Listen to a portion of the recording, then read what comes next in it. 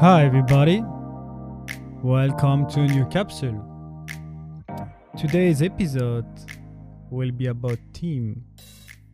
It's also the last episode of this season. I know you may be sad or not. I don't know. But what I want to say is actually thanks, everybody, for joining me on this journey. It's not the end. No worries. I already recorded one of the episodes of season 2 with one of my homies, Orion Juice. And the discussion was really interesting.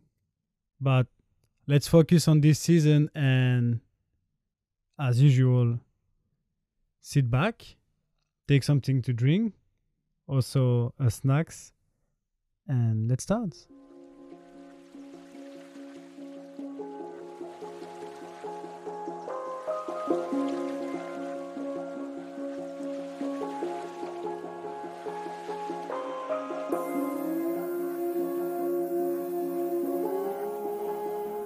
So, a team is actually composed of different people, right?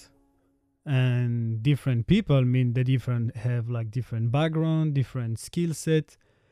They have strength, they have weakness, etc. And we always have to think that your team is as weak as the weakest person that is actually part of your team. And that's also the part of like an HR manager to actually recruit the right people.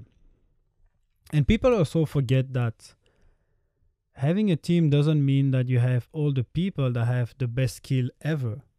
Because what can happen is that even though you can do the job pretty great, if your company doesn't embrace any kind of cultural environment, then it's just a sum of like some people working together doing the same job, but then you're never gonna get really like the A team.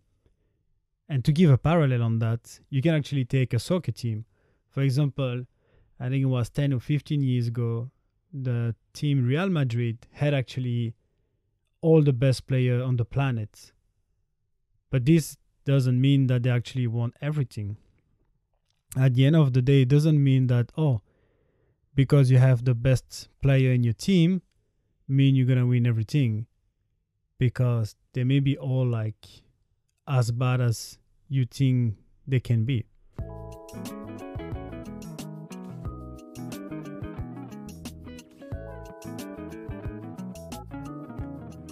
Recruiting is actually part of the process of making probably the best team ever. And among of everybody that is actually inside your company, the HR manager should actually be the one that have the most passion about the company and also the best understanding about what's the leader want. And recruiting someone is not just putting like a job description online and having 2 or 3 interviews with people. Because what's also like some people forget is that you don't want to actually hire someone that is like worse than you. You actually want and you need to actually hire people that are actually better than you. And it's actually going back to the podcast about ego, where it's actually hard for some manager, for some people to actually hire someone that is better than them because they don't want to be kind of left over. But if you actually want to have the best team, you actually need to hire the best element. And also, you need to pay them well. And not just when you actually hire them. Every 6 months or every year, you should actually kind of review them and see why they did well, why they did wrong. And in any case, promote them as fast as you can or giving them a raise of salary, because that's how you value first people. And it's also value people when you say thank you for your hard work. And it's kind of something that I don't really see these days in some companies, because they just feel that way. You owe us because you actually have a job. Instead of being like, well, if you actually hire someone and then they're like valuable to you, you need to show them that. And it's actually really important. And if we go back to how to hire people, why you actually need to hire people that are like better than you, it's pretty easy. Let's take how Google actually hire people. So let's say you the hire manager, or you're like the person that actually interviews someone. And let's say your rank is A. And you have two people in front of you. And you decide to actually either hire A plus level, or you want to hire A minus level.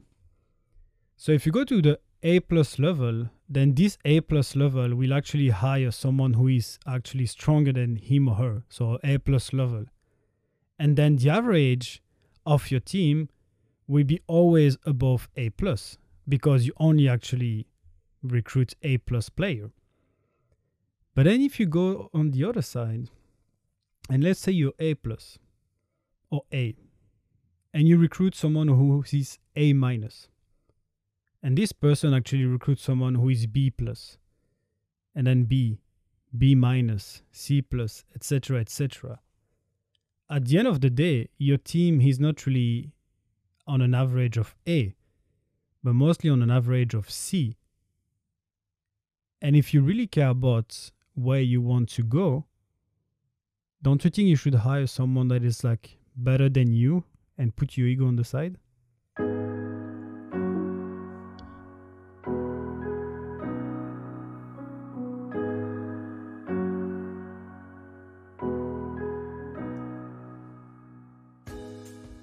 So let's say now you have your A team. Pretty cool, right? So now you can actually work on something. The second part, and what is actually really important, is the trust inside the team. Because you don't want to have people bitching about each other. You don't want people trying to brag about what they did and what the other people didn't do. You want to actually have your team to actually communicate. Trust is really like part of the process. Communication is part of the process. And if you actually start losing trust to one of your teammates, you need to explain him what's going on. Otherwise, well, if you don't trust a specific person, then you actually start to put that person away.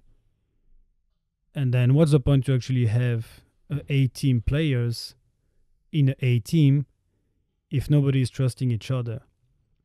And trusting is also part of, so if I give you an example now, in some creative agency, we do like pitches. Remember, we had that conversation in the earliest podcasts of the capsule.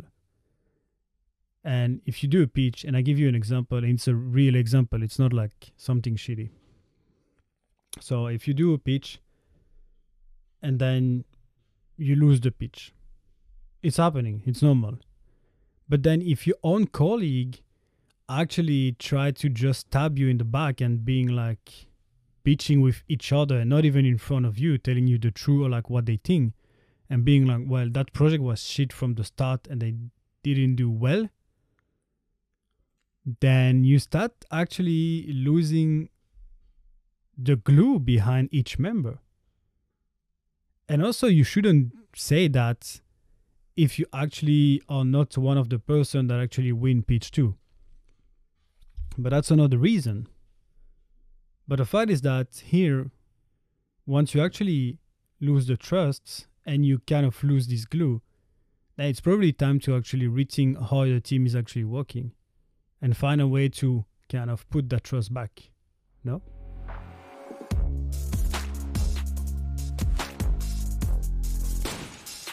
Also, something that is part of the team is that, okay, you recruit people, cool, perfect, and then you got them.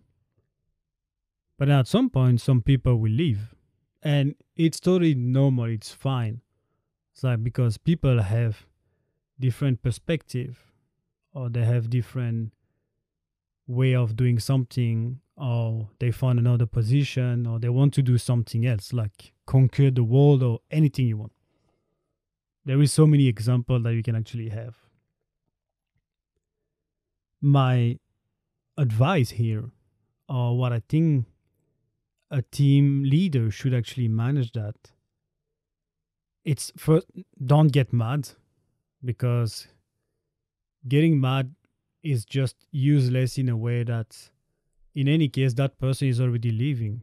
If they handle to you the resignation letter, it's already too late. I mean, you can still try to actually keep that person inside the company, raise the salary, etc. And it's fine. That's actually a way to actually keep people. But also, shouldn't you do that way before? Because if someone is leaving, for example, for another company, that means that other company value that work too. And then something you should actually do as a team leader or anybody, understand why people are leaving. And it can be from, well, I found another position, or I don't feel comfortable in the team because of this and that, or this and that. And when you actually understand why people are leaving, you can actually try to make everything in your power to actually make your team, the actual team that is still there, on a bit more comfortable, like, I don't know, working space, I will say. Because managing a team is not just recruiting people and giving them something to do. It's also understanding why they are leaving. Because from the moment someone is leaving, that means it's not going to be the first one, neither the last one. But then you can try to understand why they're leaving, right? Also, remember episode 1 and 2 were about failure and success, right? Well, as a team, always celebrate success, no matter what, no matter like how small they are. Because most of the time you're going to have more failure than success. And that's logical, especially in the creative industry where you actually have pitches. But the fact that you celebrate success is also part of the joy of the team. And then you shouldn't just be like, thanks for your work. No, just get everybody out together, go for a nice dinner, pay some like drinks, etc. and celebrate it like a good victory. But on the flip side of the coin, when actually something bad happens, like you lose a pitch or anything, and you actually come into a failure, it's actually at that moment that you actually see who are the true people in your company or in your team. Because it's never really easy. It's easy to actually be there when something successful happens. But you can really see who are on the same boat as you when you actually fail into something. Because it's at that moment that you actually support people, that you try to understand what's going on, that actually the team is becoming better. I mean, we always say that every time we fail at something, we gain experience. And it's exactly the same here. The team's getting experience. The team's getting stronger. They understand. They can work more efficiently together. They can get it what's going on the next time. But then also, as a company board member or CEO, if your team is failing somewhere, don't blame them. Don't try to just like be on their back and being like, well, you fucked up. No.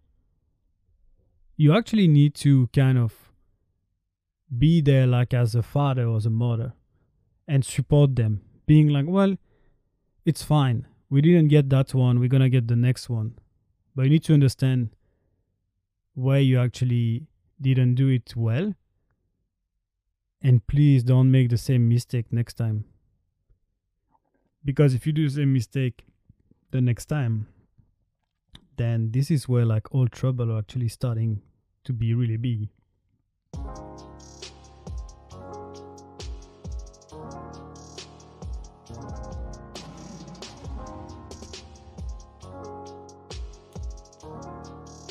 So the stronger the team is and the more close they become, the more you can actually kind of start to see some family patterns. You know, you always have this like naughty uncle you don't want to bring to a party. And then you always have like the kind of parents inside the team, always the same, try to make everybody feel comfortable. And then also, like, as any family, well, you can fight and it's totally okay. And I feel that it's also part of the process. Like, building a team is a process, it's a long process, it's not something pretty easy. But I feel that seeing a team as a family, it's also a good way of having a good communication between everybody. And I like to see my team, the people I'm working with, like my family.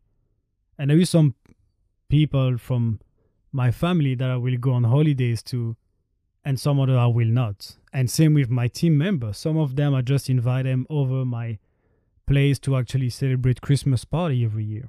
And some of them I don't, because I don't have any kind of close chemistry, or I just don't feel to have them over.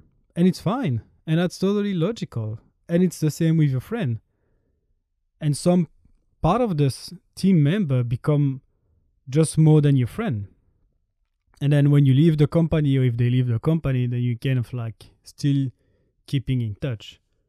But always see this team as a family with like uncles, father, mother, son, daughter, cousin, and see how it's actually working together, and try to actually compare your own family with your own team. Maybe you're gonna find some interesting pattern. Let me know.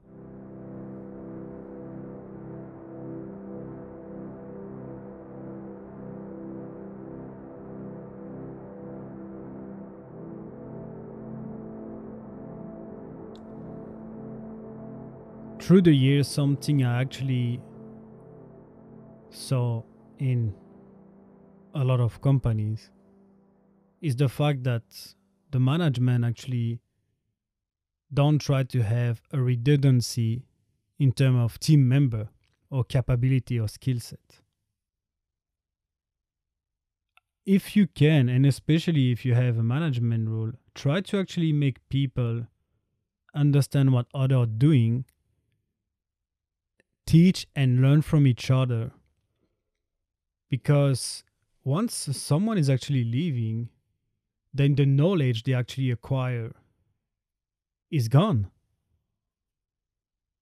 And it's actually pretty sensitive, especially with high skill work, that when people are leaving, either you need to actually kind of freelancing with them, or you need to carry them or anything, but you're kind of losing quite a lot of knowledge in-house. And then it's actually when you start to be toasted. I mean, I try to actually learn a lot from other people, and I try to teach a lot to people, because I think that it's the best way to make sure the knowledge is spread to the entire company. And then when someone is leaving, it's not a matter of the question of like how the knowledge will be handed over, but more congratulations about your new chapter in your life.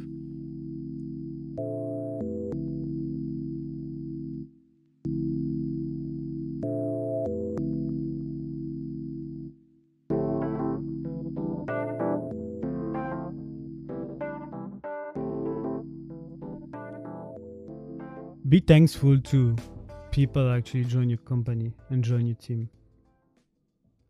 Always thanks them.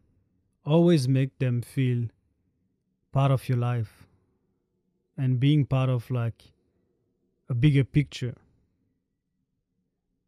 It's also good to actually say to people like, thanks for your hard work. Thank you for being there. Thank you to be my colleague. Because most of the time, we actually point out when someone did something bad, but we are never thankful when people actually doing a great job. And that's actually something that I discovered through the years. Like, most of the time people think that what they are doing, well, it's just normal. well, you did your job. That's why I paid you. But then sometime a good reward, just a thank you, handshake. I mean, not during this pandemic, but a nice gesture is actually better than any kind of money because you're gonna remember actually this moment. And I feel that the more you're thankful to your colleague, the more you're gonna be probably appreciated by them. But it's only my opinion, right?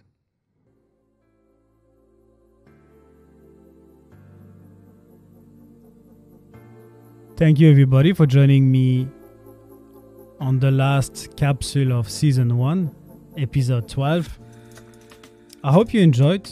I'm really thankful for everybody that actually joined me on this journey. It feels like me going to see a therapist and you actually, all of you, my therapists, and it's me talking to you. Season 2 is actually coming next year. I'm gonna take some break, some time. Some big news actually happening. I already recorded one episode with my homie Orion, and I already had confirmation from two of my dear friends, so Alexandra Jodao and Tim Vandam, who actually agreed to actually be part of the season 2. And this is gonna be more dialogue, so the episode will be a bit longer. Just to give you a sneak time frame, Orion and I chat for about 2 hours together about so many subjects. I'm really excited to actually having you to listen to us discussing about design, culture, Tokyo. We even talk about Black Lives Matters movement, the pandemic that happened, even soccer, and the fact that we come from different culture. And it's really like an exciting moment. And once again, I want to say thanks everybody. This episode is actually coming on the 24th or 25th December, based on where you are in the world. For people who believe in God's, this part of Jesus, I would say, a Merry Christmas. For the other one, I wish you a nice holiday. Don't get too cold. And as usual, talk to you soon.